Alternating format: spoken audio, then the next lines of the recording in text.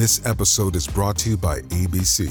Station 19 is back for its final and hottest season yet. Andy finally becomes captain, and she's going to give it her all to be the best leader the station has ever seen. Will she succeed? Get ready for fiery new romances and high adrenaline rescues. Watch the Station 19 season premiere tonight at a new time, 10/9 Central on ABC, and stream on Hulu.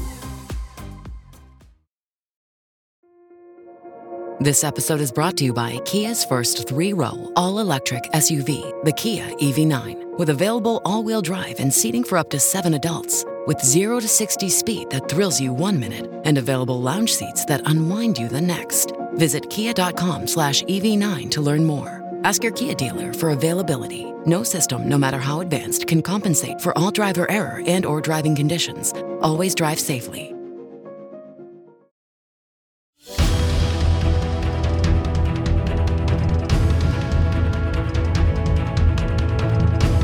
This is Need to Know. Real talk about the reality of unidentified aerial phenomena. From Australia, Ross Coulthart.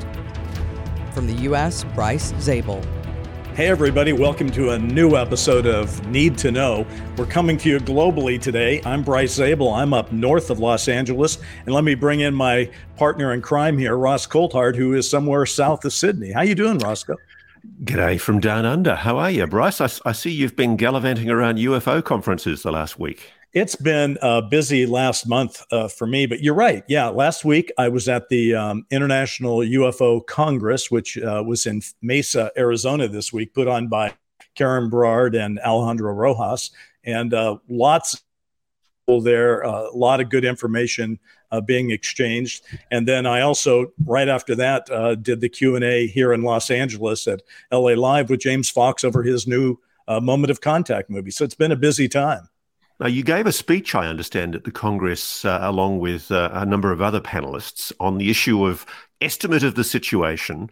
Will 2023 sizzle or fizzle? What did you decide? Well, you know, you and I have talked about this enough. You probably already know all this. In fact, we talked about it in the last episode. I feel like we're going to get some sizzle here. Everything I hear from my sources and that you seem to hear from your sources, and the way people are talking seems to be that there are some surprises ahead. And if I had to put my chips on the table and go all in on either one, I'd go in on sizzle over fizzle. Well, we do know, my friend, that as of late last year, the National Defense Authorization Act of the United States Congress required that no later than the 31st of October 2022, and annually for the next 4 years on, the director shall, in consultation with the Secretary of Defense, submit to the appropriate congressional committees a report on unidentified aerial phenomena. So the big question is, what is that report going to say? You are really singing from my prayer book, my friend, because, I've been riding this train since July when we first were talking about it. And we got the calendar out and said October 31st is when they'll put it out, because that's the last one they had to put out.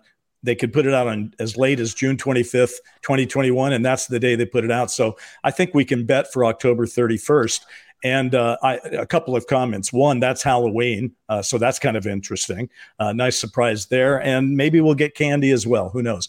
And then the second part of that is, of course, that it is 8 days before the U.S. midterms. So if something actually major comes out in that, it could be political. It could get into various debates. I mean, certainly some of the candidates could be the October surprise. Well, Bryce, as you wisely speculated. That is the train I've been riding on, my friend. So you actually have heard from a few people who, because listen, up until now, whenever I start blathering on about the October surprise, I get told by people, hey, settle down. Maybe they'll postpone it. It might not be that big a deal, and et cetera. And I keep thinking, well, given where they were in the last one from June 25th of 2021, the October 31st, 2022 is going to have to advance that debate somewhat. And I keep thinking it could have something that could be kind of memorable in it. What are you hearing? Well, mate, frankly, a flaccid dead rat would be better than what was delivered in June 2021. I mean, really, it wasn't much. But I am actually hearing that things could be interesting at the end of this month, that there may be something coming up. But look, I have to admit, I've been wavering between optimism and dark pessimism recently. I'm very worried that because of the international situation, the deteriorating economic situation, there are so many things coming on the agenda that are distracting our opinion leaders in Congress from making a decision about what to do as far as congressional hearings go. And I'm still, I suppose, optimistic, but I err to the belief that there are forces that are incredibly powerful who are going to try and, yes, there will be whistleblowers, but they're going to try and keep it all in camera, in private committee in the Congress. And also, as our friend Chris Sharp has pointed out in an article he did for his Liberation Times and the Daily Mail in the last week or so, there've already been hearings. You know, there are already witnesses who've come forward. And Chris is punting in his article, basically saying that he thinks, from what he's hearing from his sources, that we are talking about revelations of possible crash retrievals, and that there might in fact be admissions being made, if not already made, about crash retrievals and back engineering programs. So I'm optimistic, cautiously optimistic for the end of this month. That jives with some of what I'm hearing. And I just want to differentiate. When you said you thought the June 25th, 2021 report that was released was not such a big deal, I want to make clear something. There was a May 17th of 2022 hearing that I for sure agree with you was a complete flaccid piece of wet lettuce and not a good, not a good indicator of where we're going. But I really do want to stand up for the June 25th, 2021 report. I've read it again recently. And while, listen, I would have liked it if they would have just said, and we got a wreckage here and this happened then. And they didn't do that. But again, that report did something that was radical for the U.S. government. It admitted that they were real. Yeah. And it said, we don't make them. So I'll give you that. That is significant. And more importantly, it admitted that it could not prosaically explain the vast majority, 143 out of 144 events that they were looking at, involving mainly military sightings. So, yeah, I'll give you that. But I'm still, I guess, in the context of what you and I know about the history of the phenomenon, it does seem irksome that here we are 77 years on from the end of World War II, and we're still arguing about some pretty silly things about whether or not the Congress should be disclosing it. So I'm looking in terms of the last century, frankly, and what really is known on the public record in official documents and in historical records, and how there is this cognitive dissonance between what we know from the history and what's being admitted. Why has it taken so long?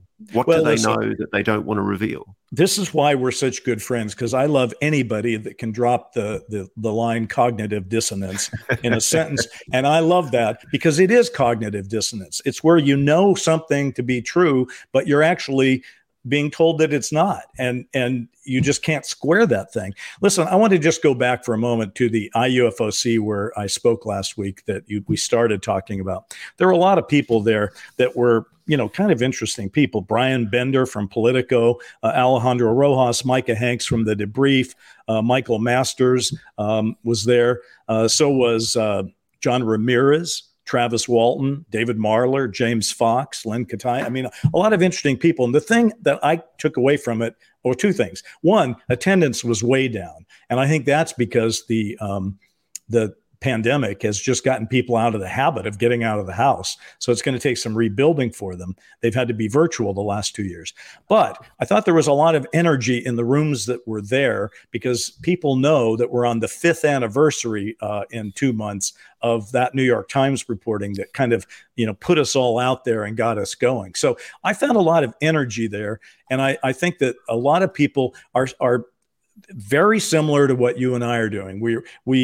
We know enough to feel that there is the possibility of huge change, radical change. And at the same time, we hear the rumblings that there is a pushback going on among the people who actually are, running the situation. So, yeah, it's a tough choice for everybody. But again, there is reason for some optimism, and that's kind of what I want to put out here today.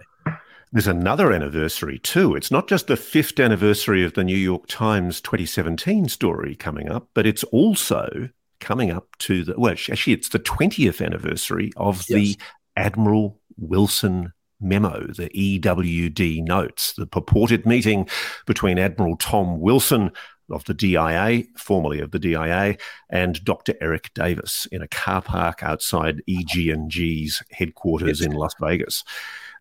Did it happen? We're going to get more into that a bit later, aren't we, Bryce? It's like a spy novel, the Wilson Davis memo, and we keep talking about it. And I have to say, I was on a panel that was moderated by Brian Bender of Politico, and it had Alejandro and Micah Hanks and myself and Michael Masters on. And the most contentious part of that panel was Brian asking everybody what they thought about the Wilson Davis memo. Brian thought it was fake. Alejandro thought he was skeptical. So there was some difference of opinion on it. I think there's a lot to it, and that's why, folks, in the next segment, we're going to be talking about it. In fact, Ross, you and I are going to do a dramatic interp of it because it's been accused of reading like a screenplay sometimes. So we feel like if it reads like a screenplay, maybe a couple of hack actors like us should try to talk about it. Listen, there's just a little more housekeeping we should do while we're in our first segment here, just because there's so many interesting things that are going on right now. Our mutual friend Ben Hansen has broken a story about the so-called racetrack UFOs. And those are UFOs that have been seen by numerous commercial pilots in August of this year.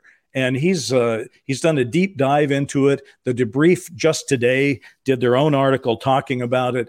And so just hats off to Ben for some good, solid investigative reporting. We like to hear that.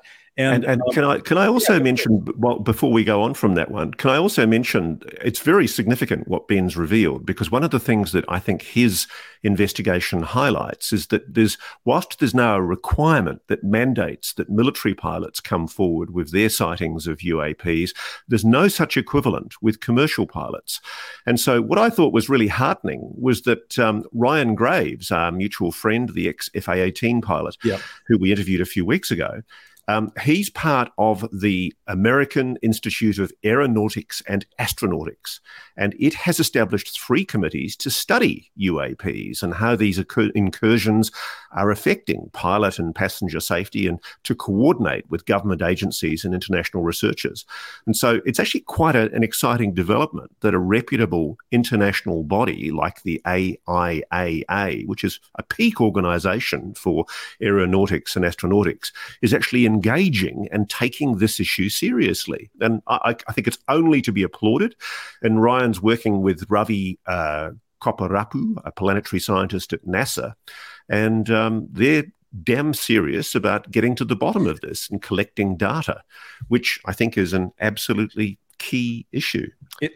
It not only is it key, Ross, but what I like about that story and some of the other organizations, from the Galileo Project to the Enigma folks and to, just all of the things that we've been talking about, that world, that's part of the reason for my optimism. It is that we no longer must wait only for the government or any government to tell us something about what's real. We can do a lot of this research for ourselves. And so, for example, these commercial pilots in the racetrack UFO situation, some of them are still worried about stigma. They're still worried that if they could even find somebody to report this to, that they would be made fun of or possibly grounded. And, I think it's 2022. It's a little late in the game to be making our commercial pilots afraid to tell people about things that they actually see with their own eyes and with their own equipment. So hopefully we're going to be able to put those kind of things to bed. And now we would be remiss, Bryce, in not acknowledging our friend and colleague James Fox's fantastic premiere of Moment of Contact, which I think you were the co-host of. You actually interviewed James on stage, didn't you? Can you tell us a bit about that? Thank you for bringing that up. It's James was not only at the IUFOC, but then as soon as I left that, he had the world premiere of his Moment of Contact film here in Los Angeles at the LA Live Regal Theater, which is a lovely, impressive, giant theater. And it was really astonishing to watch his film, which I had seen, as you had, on our computers at home. This one was, gigantic. I mean, it was like watching it on an IMAX, really, really stellar. And I did. I introduced James, who introduced his film, and then the film came on. And then afterwards, we did the Q&A. And what I thought was fun about the Q&A is that a lot of times in Hollywood, the studios, when they have a movie come out, will just have somebody who maybe has seen the movie, doesn't really know that much about it, certainly isn't there to pull anything really radical out of anybody other than some stories from the set. Instead, James got me. And I've seen the film twice, and I know a few things about it. And I thought it was very interesting to sit down with him and pull apart some of the interesting things that are in it. For those of you who don't know, Moment of Contact is James's passion. James Fox's passion project. It deals with the Varginha UFO crash and retrieval with bodies and all of that in Varginha, Brazil in 1996, 2 years after the case in, is it Rwanda? Is not Rwanda. Zimbabwe. In Zimbabwe, excuse me. Yeah. So a fascinating case. And James literally went to Brazil and talked to all the witnesses.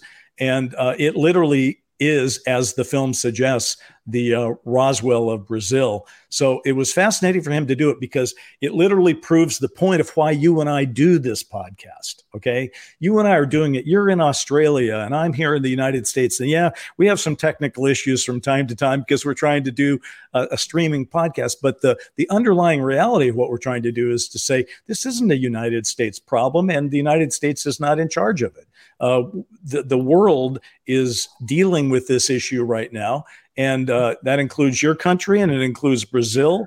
And anyway, for people that would like to know a little bit more about it, it's a good watch. It's not in theaters. It's streaming. It's called Moment of Contact. It's the James Fox follow-up to his brilliant film, The Phenomenon. Now, coming up next on Need to Know, we finally delve into the intriguing mystery of the so-called EWD notes, the Admiral Wilson memo. We go Broadway. Stay with us. We're back in a moment because you need to know.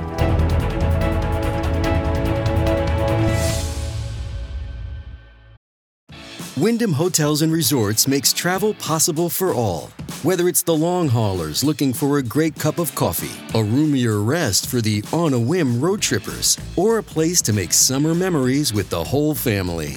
No matter who you are, where you're going, or why, with 24 trusted brands to choose from like La Quinta, Days Inn, and Super 8, your Wyndham is waiting. Get the lowest price at WyndhamHotels.com. Restrictions apply. Visit website for more details.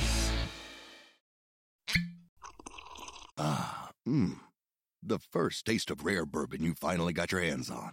That's nice. At Caskers.com, we make this experience easy. Caskers is a one-stop spirit curator with an impressive selection of exclusive, sought-after, rare, and household names in the realm of premium spirits and champagne. Discover the top flavors of the year now by going to Caskers.com and using code WELCOME10 for $10 off your first purchase. Get $10 off your first purchase with code WELCOME10 at Caskers.com.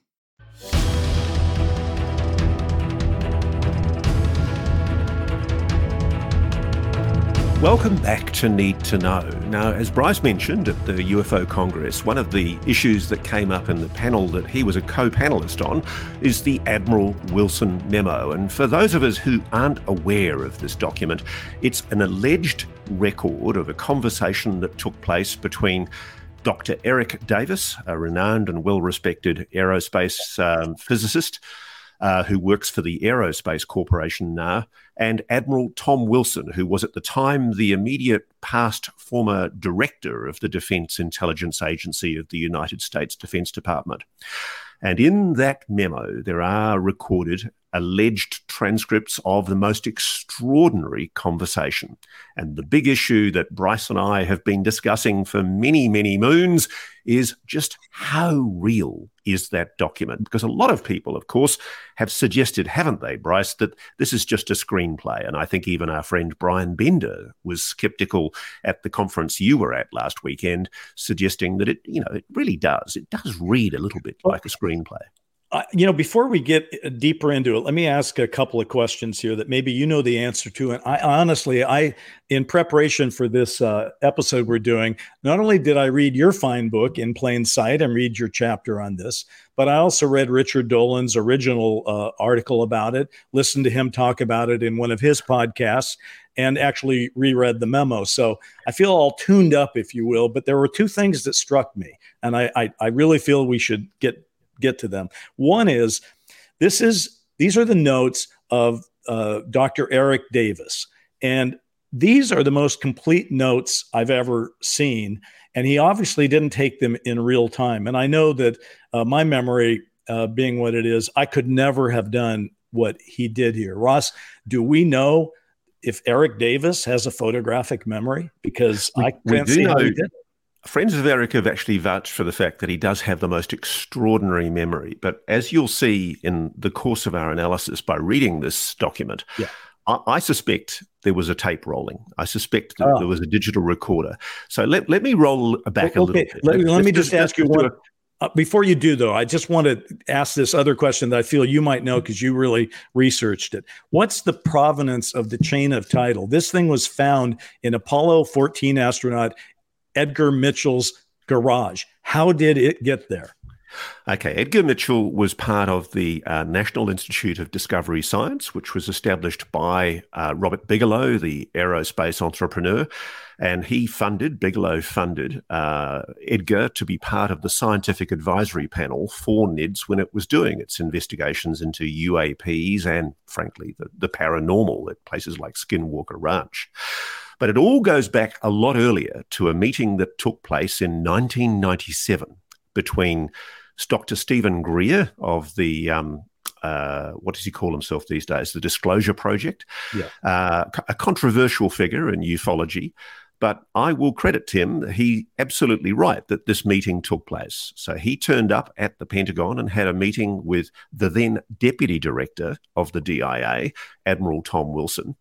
And attending that meeting was a woman called Sherry Adamiak, who was one of Edgar Mitchell's co-colleagues on the Disclosure Project. Edgar Mitchell, the Apollo 14 astronaut, who probably got them in the door at the DIA because he's an astronaut and people let astronauts in the door in circumstances where they otherwise wouldn't. And there was also Commander Willard Miller, who was a former military colleague of Admiral Tom Wilson, who facilitated the introduction to the Admiral. And in that meeting, it was put by Greer to the Admiral that there were things being concealed inside the Department of Defense that he ought properly to be investigating. And if we are to believe the Admiral Wilson memo, what happened as a result of that meeting was what is detailed in the transcripts of this so-called Admiral Wilson memo, the EWD notes. And they record what Admiral Tom Wilson told, allegedly, Dr. Eric Davis in 2002, August 2002, almost 20 years ago to the day, in a car park at EG&G, the apocryphal organisation that does a lot of logistics for Area 51. And they allegedly sat in the back of a car in the EG&G car park in Las Vegas and had this conversation. And by the way, you do an injustice to our anniversary. It wasn't August, it was October 16th. October. You're absolutely right. This literally is the 20th anniversary week. Yeah. So happy anniversary, Wilson Davis memo.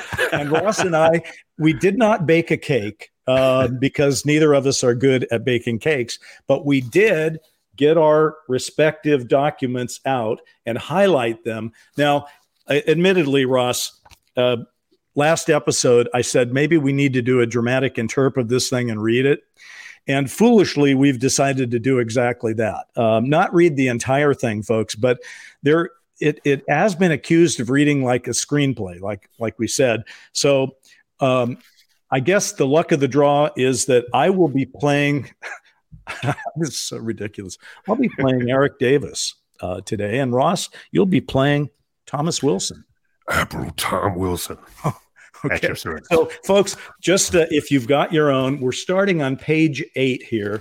There was a lot of stuff that Ross, brought up earlier that precedes it, but this is kind of the tone of the thing. And we just thought, it might be interesting to be driving in a car or relaxing, watching your YouTube or whatever, and just sort of hear it read out loud and ask yourself, for your own purposes, does it sound authentic? So I'm going to start with Eric Davis on page 8, who says, so what special access program compartment did you find this in?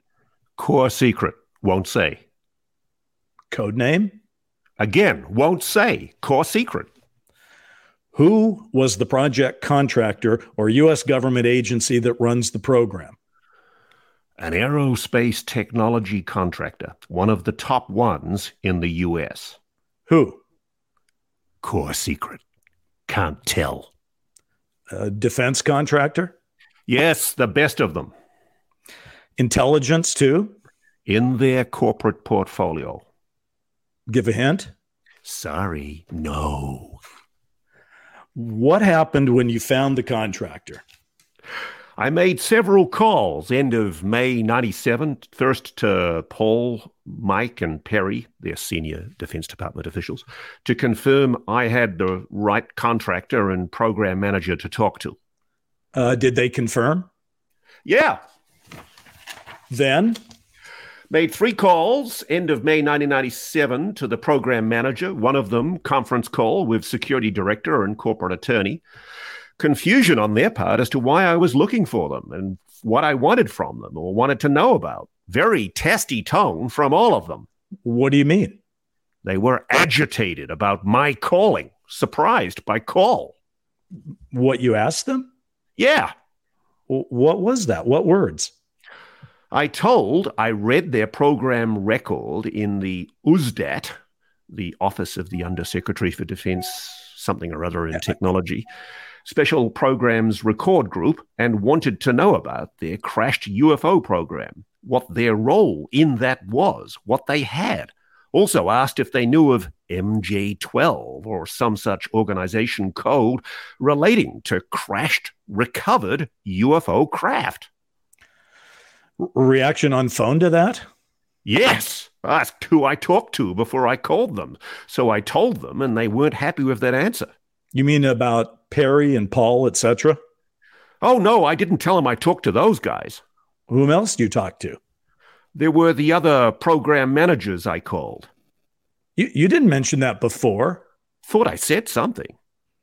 Who were they? 3 programs who said they weren't who I was looking for. 4 programs that referred me back to the present threesome. Why the latter?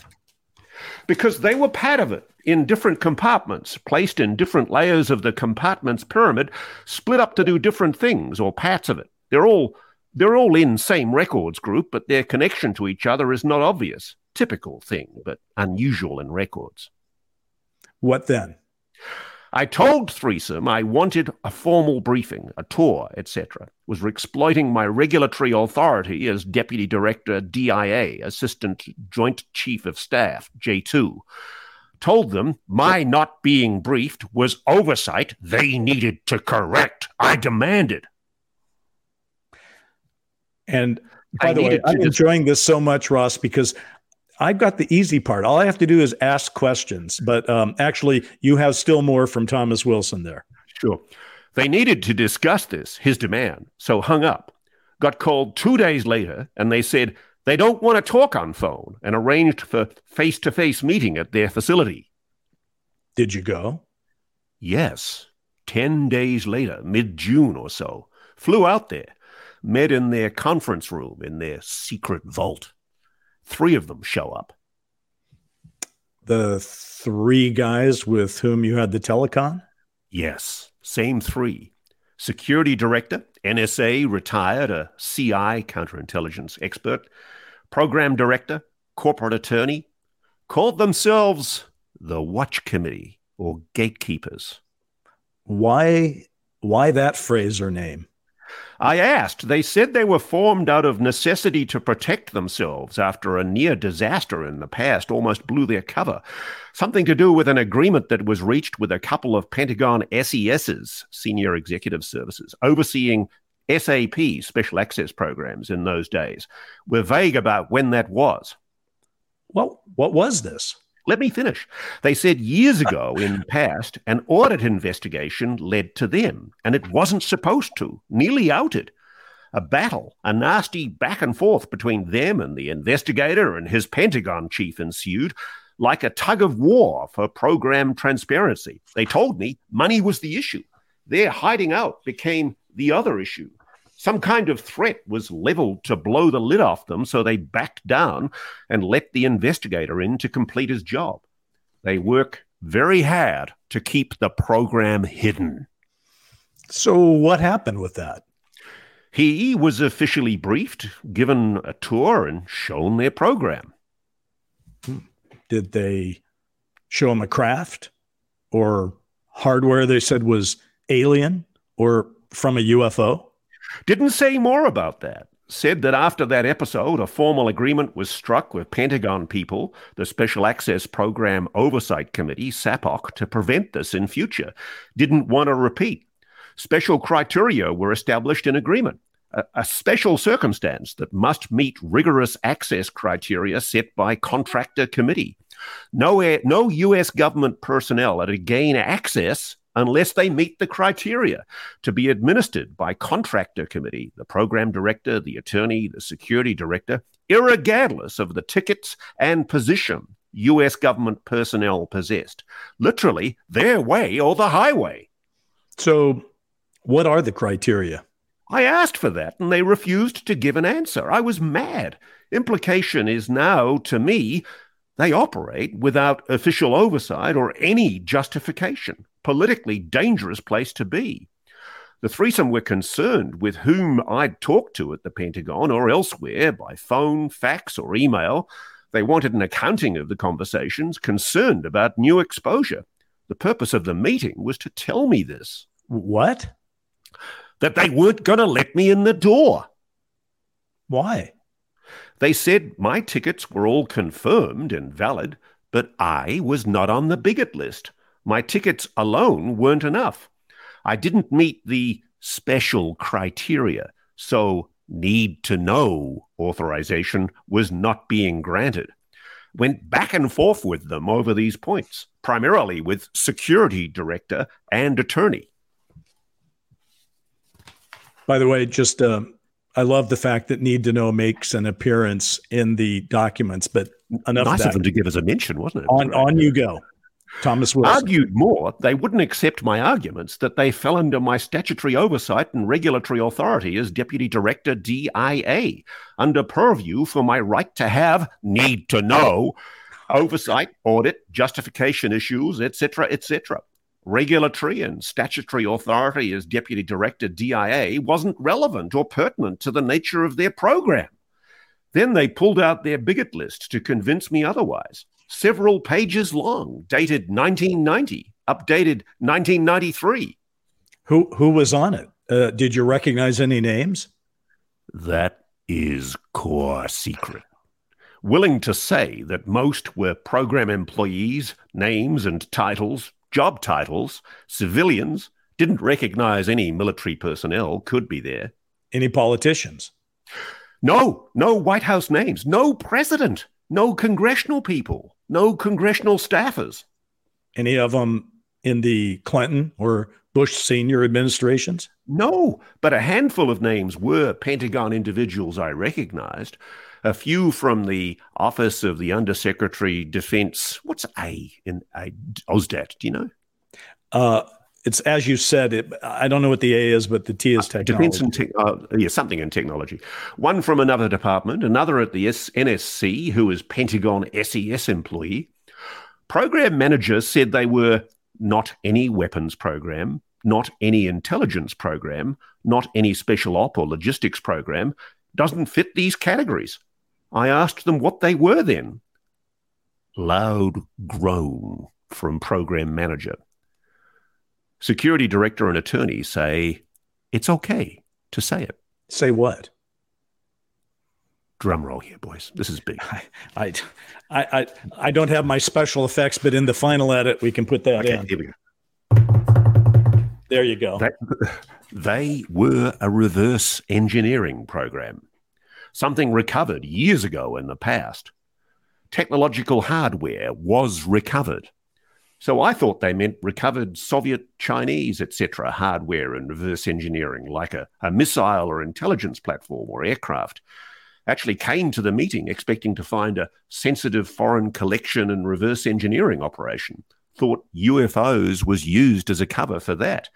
So I said that, and they said they weren't that either. They had Program Manager talking a craft, an intact craft they believed could fly. Space, air, water, dimensions. Was it from overseas or not? They said, no, could not be, not possible. Why, I asked. Where did it come from? Program Manager said they didn't know where it was from. They had some ideas on this. It was technology that was not of this earth, not made by man, not made by human hands. Said they were trying to understand and exploit technology. Their program was going on for years and years with very slow progress. Agonizingly slow, with little or no success. Painful lack of collaboration to get help from outside community of experts and facilities to assist effort. Must remain isolated and use own facilities and cleared personnel. Tough environment to work. About 400 to 800 bigot list count workers, varying in number with funding or personnel changes. Miller questions asked. These are the questions from Commander Miller. Roswell, craft, bodies, autopsies. Holloman, Air Force Base, landing. MJ-12 and leaked documents. Lonnie Zamora and Bentwaters, RAF Bentwaters in England. This is his answer. They were mum, declined to discuss these. Tom Wilson, I threatened to go to SAPOC to complain, gain access to their program. They said, go ahead, do what you must. I was angry because they defied my authority to be read in with good logical reason, wouldn't budge. Their tone was very testy, terse throughout the conversation. Now, I have a new line here, but I just have to stop us for just a second. That was more than a mouthful. First of all, nice rendition. I wanted to just point out one thing to people. There is one line in this document that has been put in italics by Dr. Davis, who apparently authored this. And it is the line that Ross said earlier. It was technology that was not of this earth, not made by man, not by human hands. I mean, there it is in black and white in this document. So basically, the reason people are fussing and fighting about whether this document is real or not real is that if it's real, well, there you go. There it is in black and white. If it's not real, then, whatever. Also, because I'm a kind of an aficionado of the MJ-12 documents, to actually see them mentioned in here in not a disparaging way, but as an authentic way, really was quite a shock to me. So with having said that, let me get to the next line from Eric Davis, who said, what was the outcome? Meeting broke up. I returned to Washington. What about Corso? And by that, we're talking about Philip Corso, the author of The Day After Roswell, which, frankly, I believe had come out right around the time that 1997 briefing was going on in Washington. So what about Corso? Greer talked about Corso on April 9th, which was that 1997 meeting. Miller showed me the book during 2-hour private conversation. Didn't have time to read it through. Didn't buy a copy. Didn't bring Corso up at meeting. But comparing the Corso story to what I learned at meeting is more than enough to believe Corso told truth about seeing alien hardware, etc. Did you complain to SAPOC or SAPOC? Yes, called the subgroup members, senior review group members, to a meeting at Pentagon. Told them what happened at meeting. They responded that they would sustain the contractor on their access denial. So I ended up arguing with them a while. Broke up in 20 minutes and they would meet me in 2 or 3 days.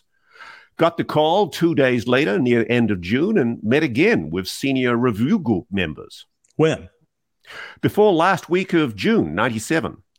They told me that they were sustaining the contractor, that I was to immediately drop the matter and let it go, forget about it, as I didn't have purview over their project. It didn't fall within my oversight, etc. I became very angry, started yelling when I should have kept my mouth shut. Miller and Greer said you nearly got busted. Close to that. Told Miller, senior review group chairman, said if I didn't follow their suggestion, I would not see director DIA promotion, get early retirement, lose 1 or 2 stars along the way. Really incredibly angry, upset over this, livid. Why such a big deal over this, considering the position of trust I have in the Pentagon? I do have relevant regulatory statutory authority over their program. That's my position. Is it because funding comes from you or through you or the director of the Defense Intelligence Agency? Core secret. Can't answer. Okay, back to the bigot list. Can you describe the type of people on it? Corporate types, scientists and technicians, engineers, scientists, managers, etc. Any military organizations that you recognized? None. Just OSDAT people and 2 on the Special Access Program Oversight Committee. 1 other Pentagon office. In December 97, Paul was out as the OSDAT. He left the government. So was Mike Kay, replaced 2. By whom? Jacques Kanzler was the new USDAT, started December 97. Mike Kay was replaced by Brigadier General M. Ward from the Air Force. Were Paul Kay and Mike Kay and Jacques Gansler and General Ward the ones on the bigot list that you recognized? Won't answer that. Talked to Gansler in January 1998 about my June 97 meetings. He was briefed by someone, surprised me. What did he say? UFOs are real. So-called alien abductions, not real. Gansler said this. What else? Told to drop the matter. No more discussion about it. Were you willing to talk to Hal Puthoff and Kit Green? And then they went on and discussed who they are and the remote viewing program history. Wilson was not familiar with the names, heard about the remote viewing program in 90. Maybe not for Hal, would think about it. No response on Kit Green. Prefers never to talk to anyone else about this again. Risks exposure. Better to stop talking, cut it off here. What will you do with this? Now, I actually think it's important at this moment, Bryce, to make the point that I think this is an implicit admission that he's asking Eric Davis, what will you do with this? Yeah. It sounds to me like he's looking down at a recorder, maybe a digital recorder sitting on the car seat between them. Or at least he's acknowledging that Eric's taking notes of some kind. But there's a reference. What will you do with this? I mean, you could, I guess, make the argument that by this, he's like this with this talk we've had. But I do think the recorder makes more sense, particularly based on how detailed this is. Anyway, this is the last thing that Eric Davis says in response to that. I'll keep it for private, personal research. Data collection to track down the story and ascertain the signal noise in media and from government sources. We'll keep mouth shut, etc., etc. Told Wilson about Mary Elizabeth Elliott, the TRW story, Ingo's story, and the 1974 remote viewer woman who went to WPAFB, trying to make a connection there. I think we'll wrap it there. Need to Know continues in a moment. I think we'll wrap it there, to be honest. Otherwise, we get people bogged down in complications. But I just suffice to say, Bryce, it does read like a transcript. Either that or it reads like a screenplay. So if it is a fabrication, it's a very, very clever fabrication. Well, here's the thing. For people that make fake documents, you usually, if you're making a fake document, you try to make it look like a real document. So if you were making not to get too convoluted here, but if you were really just trying to make a fake document, the last thing you'd want anybody to say about your fake document is that it reads like a screenplay, right? You'd want it to be in a different format than if you were looking for it to be accepted. This looks to me, as I heard us reading it and read it myself a couple of times, like somebody who is literally just had a really impressive meeting and is desperately trying to write it all down. And I know, because both of us, have worked in the news and investigation business. I've spent my own time in cars after I've talked to somebody, and knowing how quickly my brain is going to lose the specifics, and just stream of consciousness, got everything down as fast as I could do it. I'm sure you have your own way, but if you were in a situation where you had that long of a conversation with someone, what would you have done afterwards? I would have definitely recorded it with Eric's permission, of course. Yeah, with Tom Wilson's permission. But I assume there's an implicit admission there that there's something going on that he's referring to. What will you do with that? And in my book, I speculate that he's pointing down at a digital recorder. But it is speculation. We just don't know. Other friends of Eric have told me that Eric has a phenomenal memory. But we should emphasize, I communicated with Admiral Tom Wilson for my research, and he's adamant that this meeting with Eric Davis never took place, that no such admissions were made, and that the memo is a hoax, that it's a fake. But the reason why this is significant is because, of course, we know that Congress is about to hold hearings. And if there are going to be people coming forward, one of the people or two of the people that should be being called, maybe Commander Willard Miller as well should be being called, but certainly Commander Willard Miller, Eric Davis, and Admiral Tom Wilson should all be deposed and asked, did this meeting take place? What do you know? And let's face it, Mike Gallagher, the congressman, during the May 17th meeting, provided the hearings on Capitol Hill, provided, I thought, some of the most dramatic stuff by simply demanding that the Wilson Davis memo that we've just read out loud be put into the congressional record. So if it's important, it wouldn't be really hard to find out if this had reality to it or not. You really do just drag the people in and you put them under oath and you ask them these questions. Now, I want to emphasize I'm skeptical of the Wilson memo, and I have to be, because neither Eric Davis nor Tom Wilson will publicly vouch for its veracity as a record of true events. But at the same time, there are a whole series of circumstantial reasons to take the memo seriously. And that's my position. My position is that we can't rely on anything the memo says. It doesn't prove a thing right now. But it should be being investigated. And that's what's heartening about Representative Mike Gallagher's decision to put the document on the public record in the Congress, because it flags an intention that the Congress is going to take a closer interest in this document. I also temper my understanding of the document with the fact that I have spoken to people who purport to be knowledgeable about what they refer to as the program. And they assert that there is a back engineering, a reverse engineering program going on in the US government, which is actually conducted in part, mainly, in private aerospace. So it's at least consistent with the drift of the Admiral Wilson memo that at some stage, the whole program was moved out of government, probably out of the Department of Energy, and into a private aerospace company where it's remained for much of the last few decades. If it's a fake, there would be things within it there would usually be things within it that were of questionable efficacy. So my question to you is, as I looked through it, I didn't see anything that I thought was wrong, that was a mistake, that was clearly invalid. Did you? No, I didn't. And that's my gripe with some of the MJ12 documents, is some of them are very obviously forgeries. They've used signatures from former presidential documents that are acknowledged as real documents.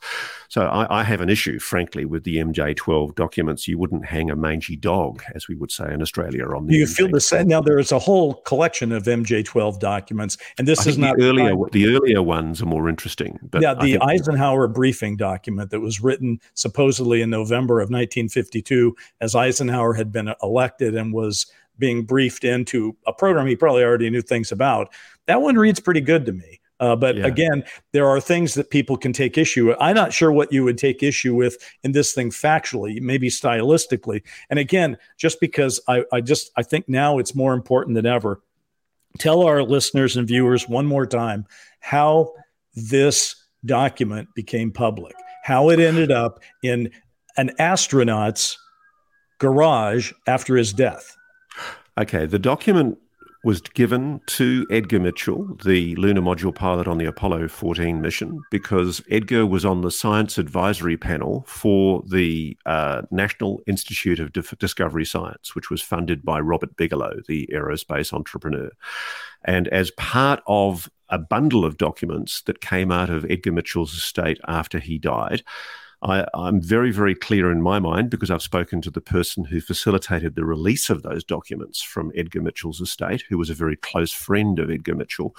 I am absolutely certain that the provenance of this document is very, very clear, that Edgar received it probably soon after the 2002 meeting, allegedly, between Eric Davis and Admiral Tom Wilson, and that whether it records an accurate version of a conversation between Eric Davis and Admiral Tom Wilson or not, it was almost certainly brought into the files, the paperwork of Edgar Mitchell shortly thereafter, faxed probably by Hal Puthoff from the National Institute of Discovery Science to Edgar Mitchell, and that Edgar Mitchell informed himself about the contents of that document and indeed referred to this meeting in numerous interviews that took place over the following years. And there is indeed mild corroboration of certain aspects of the conversation that took place between Eric Davis and Admiral Tom Wilson, which lead me to be more convinced than not that the conversation did take place. And let me hasten to add as well, Bryce, that nobody should reflect adversely on Admiral Tom Wilson if he is lying about this, because as a security official who's responsible for preserving America's most important national secrets, if you are the holder of a security oath and you're bound by your security oath, and if this is a waived, unacknowledged special access program of some kind, as we suspect that it is, you are legally obliged to lie. Correct. And I don't think anything less of him. In fact, if anything, as I first read this and as I heard it read just now by you, I felt an emotional response to him. If this is the real thing and this really describes what he went through, let's all pause for a moment and think about that. Here is the guy who's in charge of the Defense Intelligence Agency. He is basically J2. He's like he's at the top of the Joint Chiefs of Staff for intelligence. Yeah, he's the intelligence briefer for the Joint Chiefs of Staff. Okay, so you don't get much anybody who should be able to make the argument that, if you're working on something, I'd like to know about it, and who's received the warm embrace of the U.S. government to be able to keep a secret, it would be Tom Wilson. And so his frustration in the reading and even watching the use of Eric Davis with the triple exclamation marks on some of these things, you just really feel how frustrating that would be. Imagine this is your job. You are supposed to be helping brief people about the security challenges the United States of America is up against, and there's a program you're aware of that they're confirming, and they won't read you into it. And you're the guy. More importantly, my friend, I think the thing that leaps out to me as a lawyer in that document is that the organization that is meant to be the sovereign of America, your Congress, which is meant to be government of the people, for the people, by the people, it's not briefed into this. Neither is the president. Why Congress is pissed. And same with the president. The president is not in on the big. I mean, for years, we've been playing the game on these UFO podcasts where people go, well, what do you think this president knew or didn't know? And it's been an item to be bandied about. In fact, I wrote an entire television series, if you will, about what a president knew or didn't know when I did Dark Skies for NBC. So the idea that the president doesn't get told is not surprising to me, but to see it there in black and white is unnerving, if that's the right word, because it does mean that there is another power structure that is dealing with this, besides the power structure that's supposed to be dealing with these things as laid out in our Constitution. So it's more importantly, it's a you can see why the Congress would be worried about accountability.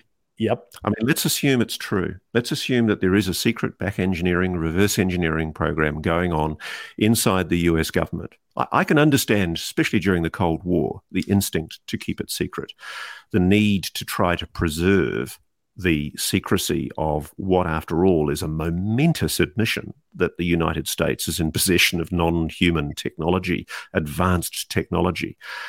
But it's the issue that it hasn't been brought to the attention of the Congress that's the key issue. And if ever there was a national security issue that ought properly to be known by the Congress, this is it. You know, and here's your moment of Zen, folks, if you're listening or you're watching right now. Let's all take just a second and consider this. If there is crash wreckage, it goes back to at least 1947, and according to some cases, maybe even further. If it's real and it existed, and if the phenomenon is authentic and exists and is some kind of non-human intelligence that's interacting with us, if those things are true, we've gone 8 decades nearly now, 8 decades where a basic fact of how the universe operates has not been opened up and discussed with us. And the US government itself now seems to have become blinded, as the public has been. So just to pick up on what you were saying, Ross, I've always thought that probably I'm a believer that Roswell is true and authentic event, more or less as it's described. And that I'm quite certain that when Roswell happened, it was a military operation. I mean, obviously, we just won World War II, and the military gets it. And who's the president going to appoint to look into it? Military and national security people. But it seems clear, if this memo is true, that what has happened over the years is the government itself has offshored a great deal of the research and the work on this topic to private enterprise, mostly aerospace firms here in Southern California, where I am. And that's a shocker, because what that means with compartmentation that happens with security, we've been over 8 decades blinding our officials more and more and more, to the point where, yeah, you've now got senators like Gillibrand and Rubio waking up and going, wait a second, what's going on here? And who can blame them? I mean, who can really blame them? Well, at the very least, it poses a question that needs to be answered. And we shouldn't be frightened of asking the question, even if it turns out that the memo is a hoax. At least it can be resolved. I don't think it is a hoax. That's my gut instinct. Yeah. We'd better think about wrapping up, mate, because we're getting pretty close to a full hour here. And I know our audience have got better things to do than to listen to us prattling on about a memo that may or may not be real. But yeah, I mean, I think it's fair to say that we may get answers to the conundrum, the mystery of the Admiral Wilson memo, possibly as early as maybe early 2023. Man, that would be just shocking. Listen, I enjoyed doing that. I enjoyed reading that. I enjoyed hearing you read it. And the only criticism I can throw at you, my friend, is what we say about actors all the time when they are doing a role with another accent, that they go in and out of their accent. Core secret. But nobody does Core Secrets as good as you. And by the way, Core Secret. I freaking love that. I'm going to put that on. There's got to be a movie one day, Bryce, called Core Secrets. That's the title of my next movie. Yeah. But let's end it with this. Let's tell people what Core Secrets is supposed to mean. What is a core secret? The biggest secrets of all. The secrets so secret that if you reveal them, they irrevocably compromise United States national security. And we can understand why a UFO reality would be a core secret. What do you think other core secrets might be? Oh, I can imagine maybe the ingredients to how to make a nuclear bomb. And let's just also say, Bryce, maybe also, what do they really know about the JFK assassination? Well, okay, now I know we're wrapping up, so we're gonna have to bring that up in another episode, because that one gets me going. I even wrote a book about it. So yeah, we'll be back. Anyway, it's been fun. I've enjoyed this. We'll continue to follow this, and let's just hope that as we get into 2023, there'll be more answers than there are questions coming forward. Back another time soon with another episode of Need to Know.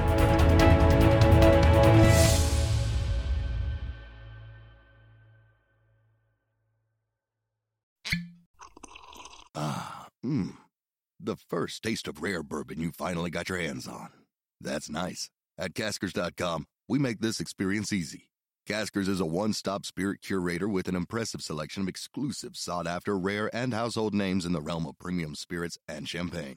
Discover the top flavors of the year now by going to Caskers.com and using code WELCOME10 for $10 off your first purchase.